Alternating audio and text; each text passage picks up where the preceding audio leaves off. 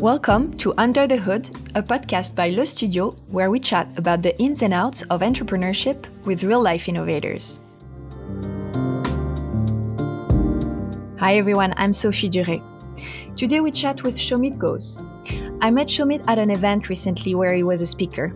He was presenting on the dilemmas we will be facing with the spread of AI, and I was impressed by his take on ethics and morality around the emergence of this new technology. I think it's a topic that we don't talk about a lot, the limits of innovation, or at least how to prevent new innovations to go into extremes. And that was what Shomit was talking about in a very, very, very interesting way. That's why I wanted him to be a guest on our podcast, and I'm very happy to have him today on this episode. To give you some context, Shomit Ghose has been a Silicon Valley venture capitalist for over 20 years, helping build early-stage data-driven startups. Prior to becoming a VC, he was a software entrepreneur for 19 years, serving in all job functions and participating in multiple successful exits. Shomit sits on multiple corporate and scientific advisory boards and has been an appointed lecturer at UC Berkeley's College of Engineering and adjunct professor at the University of San Francisco School of Management. Shomit holds his degree in computer science from the University of California at Berkeley. I hope you enjoyed this conversation as much as I did, and I can't wait to have some feedback on it. Welcome to our podcast, Shomit. Thank you so much for taking the time. Thanks so much for having me. I'm really excited to have you on the podcast. We always ask the same question at the beginning of the podcast, which is if you can tell us something that you're proud of that has nothing to do with work. Sure. So we have 3 kids, and all of them are happy, and they're all positive individuals who make positive contributions to the people around them. So I'd say that that's the thing of which I'm most proud by far. I think that's a wonderful thing to be proud of for sure. Okay, let me get into my first question. I want to get you to talk a little bit about your own background, if you don't mind, and maybe disclose a little bit about your career as well, so that our listeners know who you are and understand the context for this interview. Of course. So in my career, I've spent equal time both as a VC as an entrepreneur. Since 2001, I've been a Silicon Valley VC investing in early stage software startups. I was a general partner at my last fund and was there through 2021. And since last year, I've been at my current venture fund.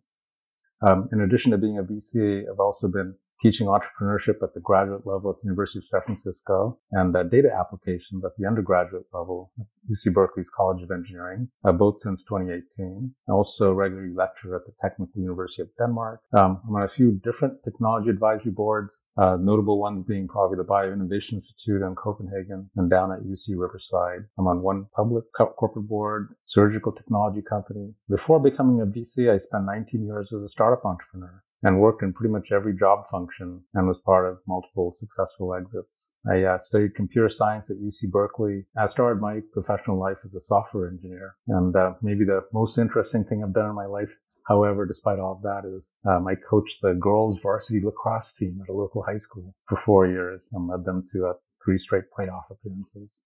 That might be your biggest accomplishment indeed. That's amazing. You had a very interesting career for sure, because you've gone through pretty much all the steps, or let's say you've done a little bit of all the positions that you need to holistically understand the business world. So you've been an entrepreneur, you've been a VC, and you still are, you're a professor, and you're being on boards of several companies, you're even a coach.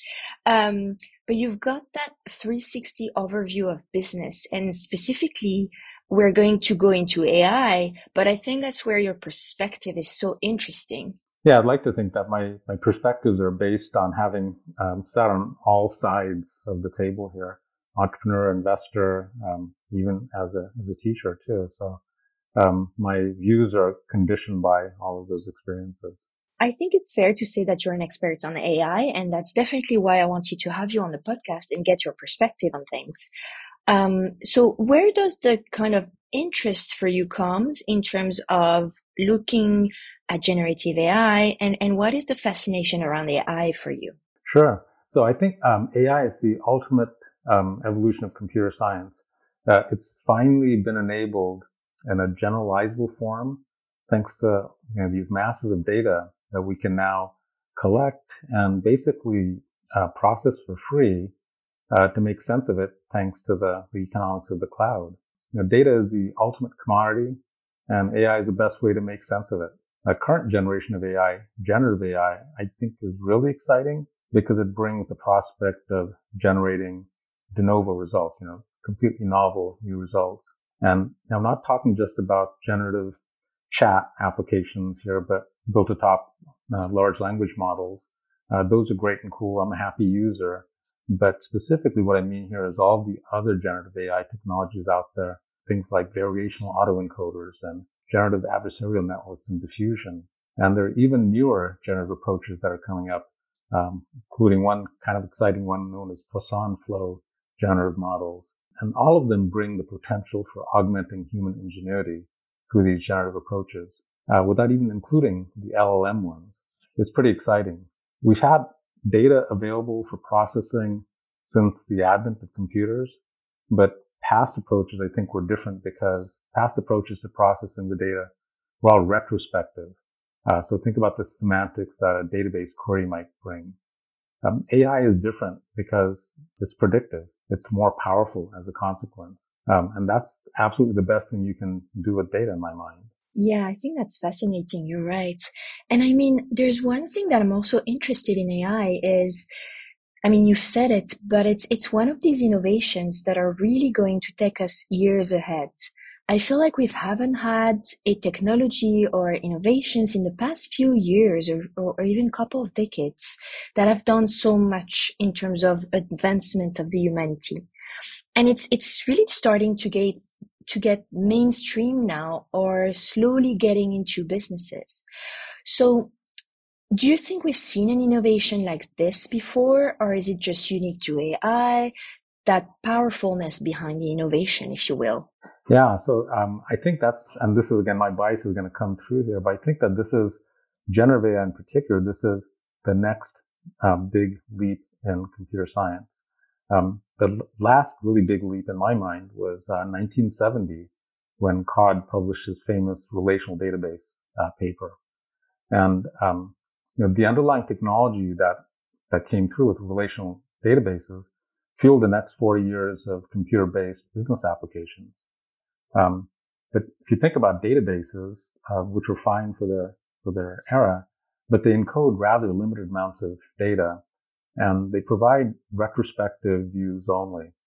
So as I mentioned earlier, knowing things in prospect, being able to predict, is way more valuable than knowing things in retrospect. And here, it's AI that delivers that ability to predict, to know things in prospect. And the current generation of computing is characterized by these vast volumes of data, which we can finally store and process, again, thanks to the economics of the cloud. It's essentially free. And this is what's fueling all these breakthroughs in machine learning that we're seeing today. And the breakthroughs specifically are really many and varied. I really like all the impactful things that have been done in generative AI. I'll highlight the 2017 work by Vaswani et al. Out of Google, which was the invention of the transformer. And the transformer, that's the T in GPT. This is the enabling technology beneath GPT. But it turns out that transformers are amazingly flexible, and you can use them in a whole range of applications, not just in language. But here's an enabling AI technology that can make use of all this vast computation that we have available and solve certainly consumer-oriented problems as per ChatGPT and Bard. But that transformer is quite powerful and can solve a number of different problems as well. And there have been other really impactful and complementary AI technologies beyond just transformer-based AI. So a couple of the really exciting ones nowadays, one is known as diffusion, and the other is known as the generative adversarial network, sometimes referred to as a GAN. And they both, just as transformers, they both prove to be super powerful generative technologies with application across a range of different applications. So I think one of the important things here for people to realize is that when people use the term generative AI, It's not just the large language model ones. It's not just ChatGPT and Bard. It's all the other technologies that also exist. And these different technologies are bringing generative impact in a bunch of different applications. In fact, today we have a drug that's in human clinical trials for lung cancer that was completely designed by generative AI. And this is the potential that we have before us. And this is what's particularly exciting. No, that's very true. And I feel like AI, and that's maybe the most compelling part about it, is it's touching every and any sector, really. It can be applied in any situation. And I think maybe people don't realize how long it took for AI to become what it is today. And I'm sure you've been reading and researching and talking to people in that space for a long time. I know you have. But AI is just not something that came up 2 years ago. It's been around for a long time and people have been working on it, and it's now what it is because of these years of research. Am I correct at all? Yeah, absolutely. So the original thinking for AI actually goes back, I think it was 1956, when there was a conference that was convened at Dartmouth, if memory serves. And the initial approaches to AI were basically they were rules-based, and rules-based AI didn't really scale that well. What we're seeing nowadays is data-driven, data-based AI. So actions that are driven not by human specified rules, but by the trends that are inherent in the data. And because we have so much data that's accessible to us, because basically anything with the power source today gives off a data stream. We have so much data, and we have the technical ability to make sense of it thanks to all the free computing cycles that are in the cloud and all these different techniques that have been developed.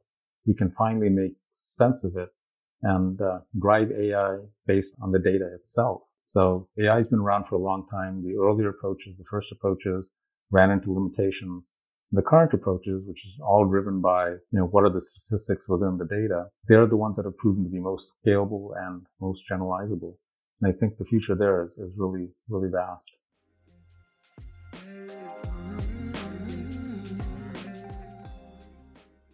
So when I met you at a recent event, you were talking about the ethics and regulations around AI, because that's such a new space in the mainstream sector that rules need to be created around how we're going to use AI and the different applications of AI. And we definitely need to have these frameworks for it to not become something that we can't control, really. So I would love if we can talk a little bit about this and then some of the dilemmas that you see in the AI space and generative AI space and their applications in terms of ethics and maybe future regulations. Yeah. I think that's really one of the big challenges right now is how do we bound the use of AI? It's a very powerful technology, and some of the existing approaches to regulating even data-driven technologies will probably fall short. But in summary, AI is just like every other human invention, going back to the discovery of fire. You can use it for good or you can use it for evil. So how do we manage to use this new tool so that it benefits rather than damages? AI has this huge potential of bringing incredible benefits. Equally, it has this huge potential for bringing incredible harm. And how do we navigate this path in a knowledgeable way? People have already started to grasp the impacts of data-driven technologies and AI in particular on issues like privacy. And thankfully, we started to regulate this already through things like the CCPA here in California or the GDPR in Europe. But we're not done here by any means. But here on the privacy side, we're on the right path. Privacy, though, isn't the only threat that AI brings. There's also the really real prospect of job loss.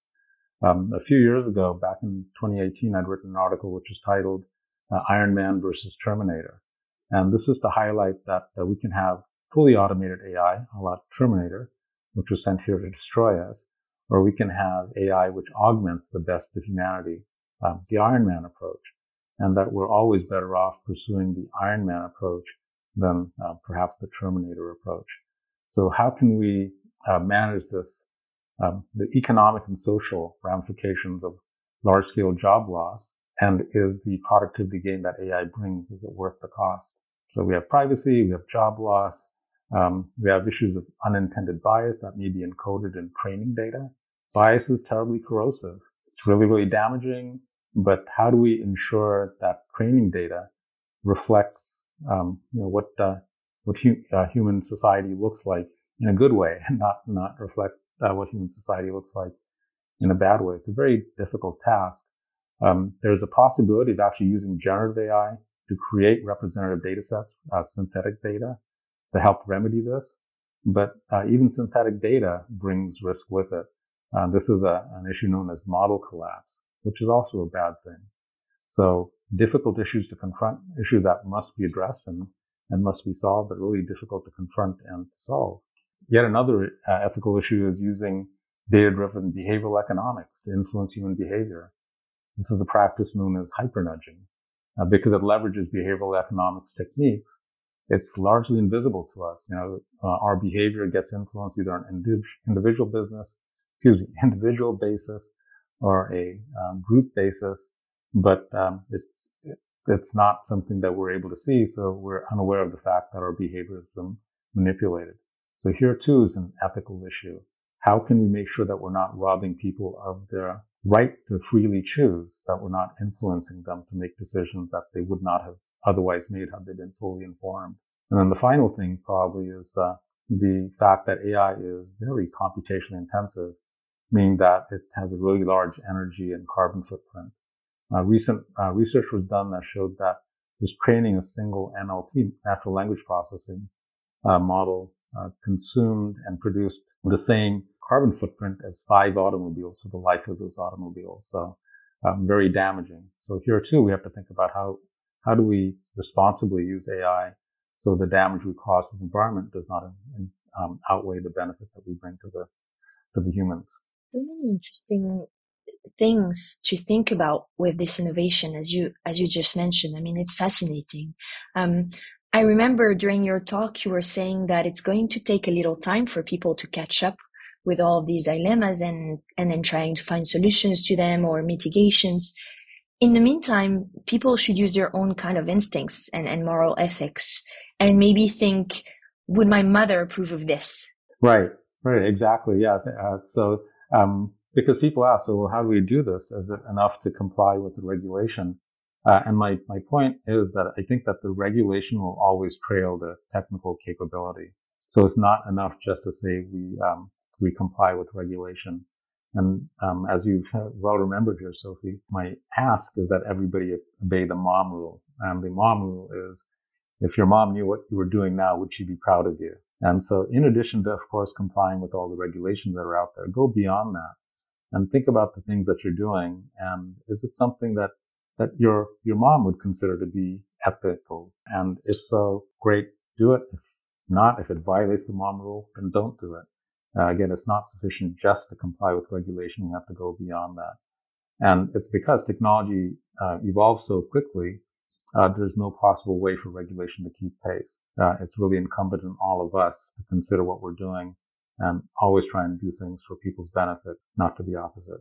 And what I love about what you're telling us or really reminding us is really to think of it as an individual responsibility, which is, I think, sometimes something that is missing in the technology space and maybe specifically in Silicon Valley, where sometimes people tend to forget that we have a lot of power here and we're providing the world with all of these amazing apps and softwares and products and all this innovation.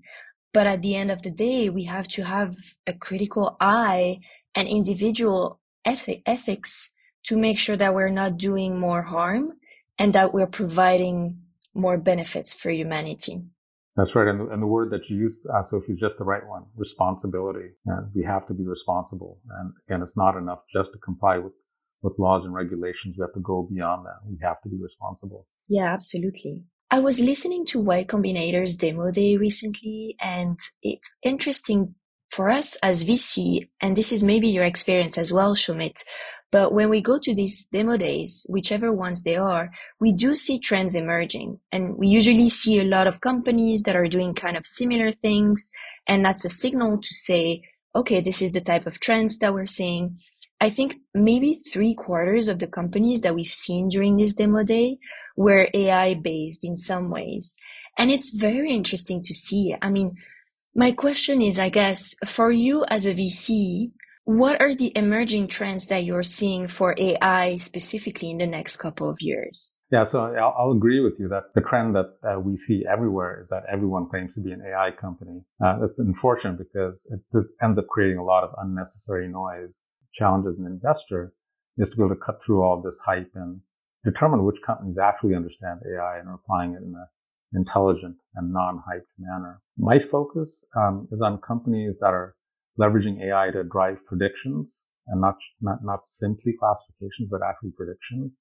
And AI predictions that are based on technologies that are other than the large language models, because I think the LLMs may have been commoditized already. And of course, everything done in support of an actual business model disruption is something that yields an economic benefit. So this must be the underlying justification for the thing that you're doing, quantifiable economic benefit. And of course, everything done with that compliance with the mom rule, done with responsibility and ethics. So those are the kinds of things to look for, I think, is AI that goes beyond just the LLM-based approaches right now, AI that's predictive, AI that's driven by actual economic benefit delivered, and AI that's done with responsibility in mind.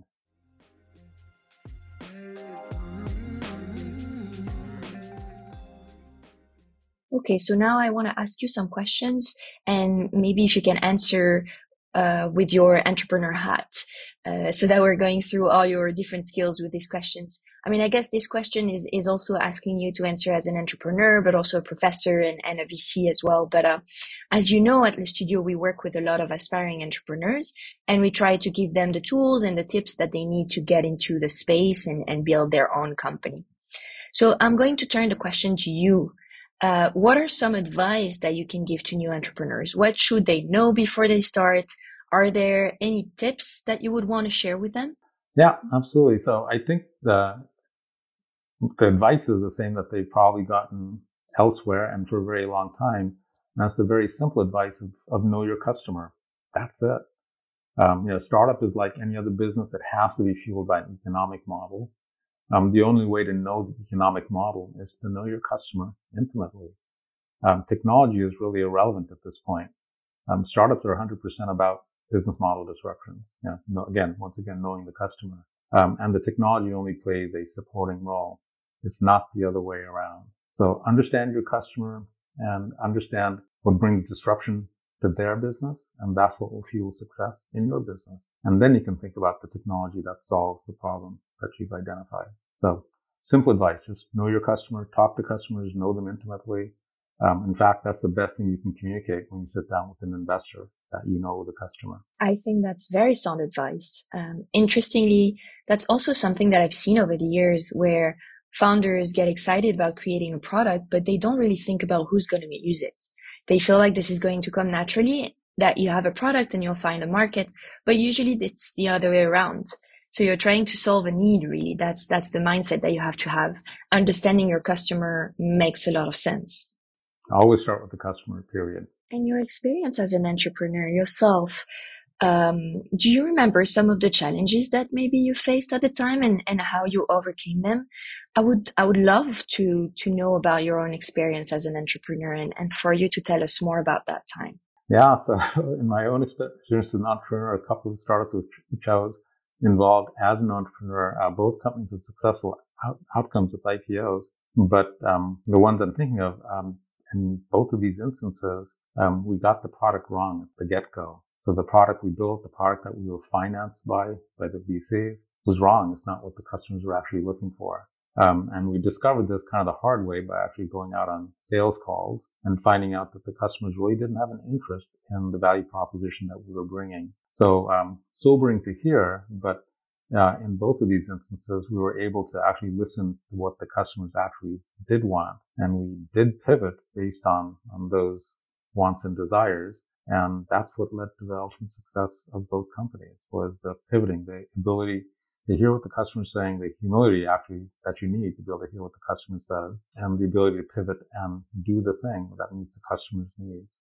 And it's been shown, I think, if you look at even the academic studies behind it, successful companies pivot. The unsuccessful ones don't pivot at all, or they pivot too many times. The smart ones, the ones that succeed, listen to what the customer tells them, and they pivot, I think, on average between 1 and 2 times, And that's what allows them to perfect the value proposition and hence drive their revenues. That is very true. And same again, I'm gonna go back to my own experience, and what you're saying resonates a lot. I think just being able to move fast in that sense and adapt to the data that you're receiving from the field and from the market is gonna really make or break a company's idea and trajectory. That's actually a great segue to my almost final question to you. But talking about pivoting, we've heard from a lot of different entrepreneurs and investors that we've had on our podcast that one of the best qualities to have as an entrepreneur is being resilient, which I would agree. I would definitely agree on. Would you also agree, or would you maybe mention other qualities that an entrepreneur should have? Yeah, no, I think resilience, which I actually call it tenacity, but resilience, tenacity is one of them. So I think probably the most important ones are probably first and foremost would be integrity, because, if you don't have integrity, you don't have trust. If you don't have trust, you have no business relationship. In fact, you have no personal relationships. It's probably the number one thing that you need as an entrepreneur is integrity. Integrity that allows your co-founders to trust you, your customers to trust you, your investors to trust you, etc. Then, as I spoke about previously when you'd asked about experiences from my startup career, you need to have a measure of humility, because this is what allows you to objectively hear what the market is telling you. If you don't have that humility, if you become really thick-headed and pursue what you think is your own great idea, it may end in failure. And then, of course, as you just mentioned, resilience and tenacity. Being an entrepreneur, I think the job description is that you wake up every morning and get punched in the face. Of course, the weak of heart go home in such a circumstance. And it's only with tenacity and resilience can entrepreneurs survive. And I think finally, startup life, being an entrepreneur, it's a team sport. So you need to be able to work as part of a cohesive team. If you're a disruptive individual, a disruptive personality, it's not going to work out, and you shouldn't do a startup. Being in a startup, being an entrepreneur it's a team sport, team exercise. You must be able to work well and in harmony with others. So I think those are the four things that highlight integrity, humility, tenacity, and ability to work in a team. I love that. And I think the last point that you bring up, which is being part of the team and working as a team as being very important, is such a key element of being an entrepreneur. So I love that you brought that up. It's definitely all about people. I mean, I'm very convinced that, entrepreneurship and being in a startup is just about people. At the end of the day, you want to have the right people with you. You want to be the right person for the job, and it's all about human qualities, really. So, no, thanks for giving this as a piece of advice to our listeners. So let me get to my final question. That's something that we've definitely hinted throughout our conversation. I feel like kindness has kind of been here in our conversation throughout the whole podcast. But at Le Studio, we talk a lot about kindness in business and how important we feel like kindness is as a skill as well, and also something that you should provide to others, and how a big of a difference kindness can be in any type of relationships. So my question to you, Shomit, is there an act of is there an act of kindness that maybe you've given or received recently that you would want to talk to us about? Gee, I think I get acts of kindness all the time, so I wouldn't even be able to enumerate all of them. I'll just point out one in that case that I got to experience Thursday and Friday this week. I met someone who's a colleague of business, haven't seen him in years, but know him quite well. And when we got together, of course, we shook hands, but as well, he gave me just the warmest hug, and the emotional freighting of this act, the warmth that it showed and the kindness that it showed is always disarming. And I always appreciate gestures such as that, because it's the emotion that comes through in the physical act. So that was an act of kindness that I really appreciated. And if I'm lucky, I'll get some more of that from someone else yet again later today. Oh, I love this. Yeah, you're right. Well, thank you so much, Shomit. I would love to talk to you more, obviously, but we also want to be respectful of your time. I think you shared with us very interesting insights and tips, and I'm happy we got to touch upon your career and obviously your expertise on AI. So that's wonderful. Thank you so much. Sophie, it's been my pleasure. Thank you so much for having me. It's been a thrill. Well, this is the end of our podcast. I hope you enjoyed this conversation as much as I did. You will find more information on Shomit and some of the publications that he has available in the description of this podcast. I recommend that you read some of what is written because it's really interesting. I always learn a lot after the presentation that he did that I attended in person, and obviously reading what he has available online is eye-opening. Follow us on Instagram and LinkedIn at lestudio.io. And then obviously, if you want any information on what we're doing at Le Studio, you can go to our website, lestudio.io, and get some more information there as well. Tune in for our next episode in 2 weeks, and we'll see you there.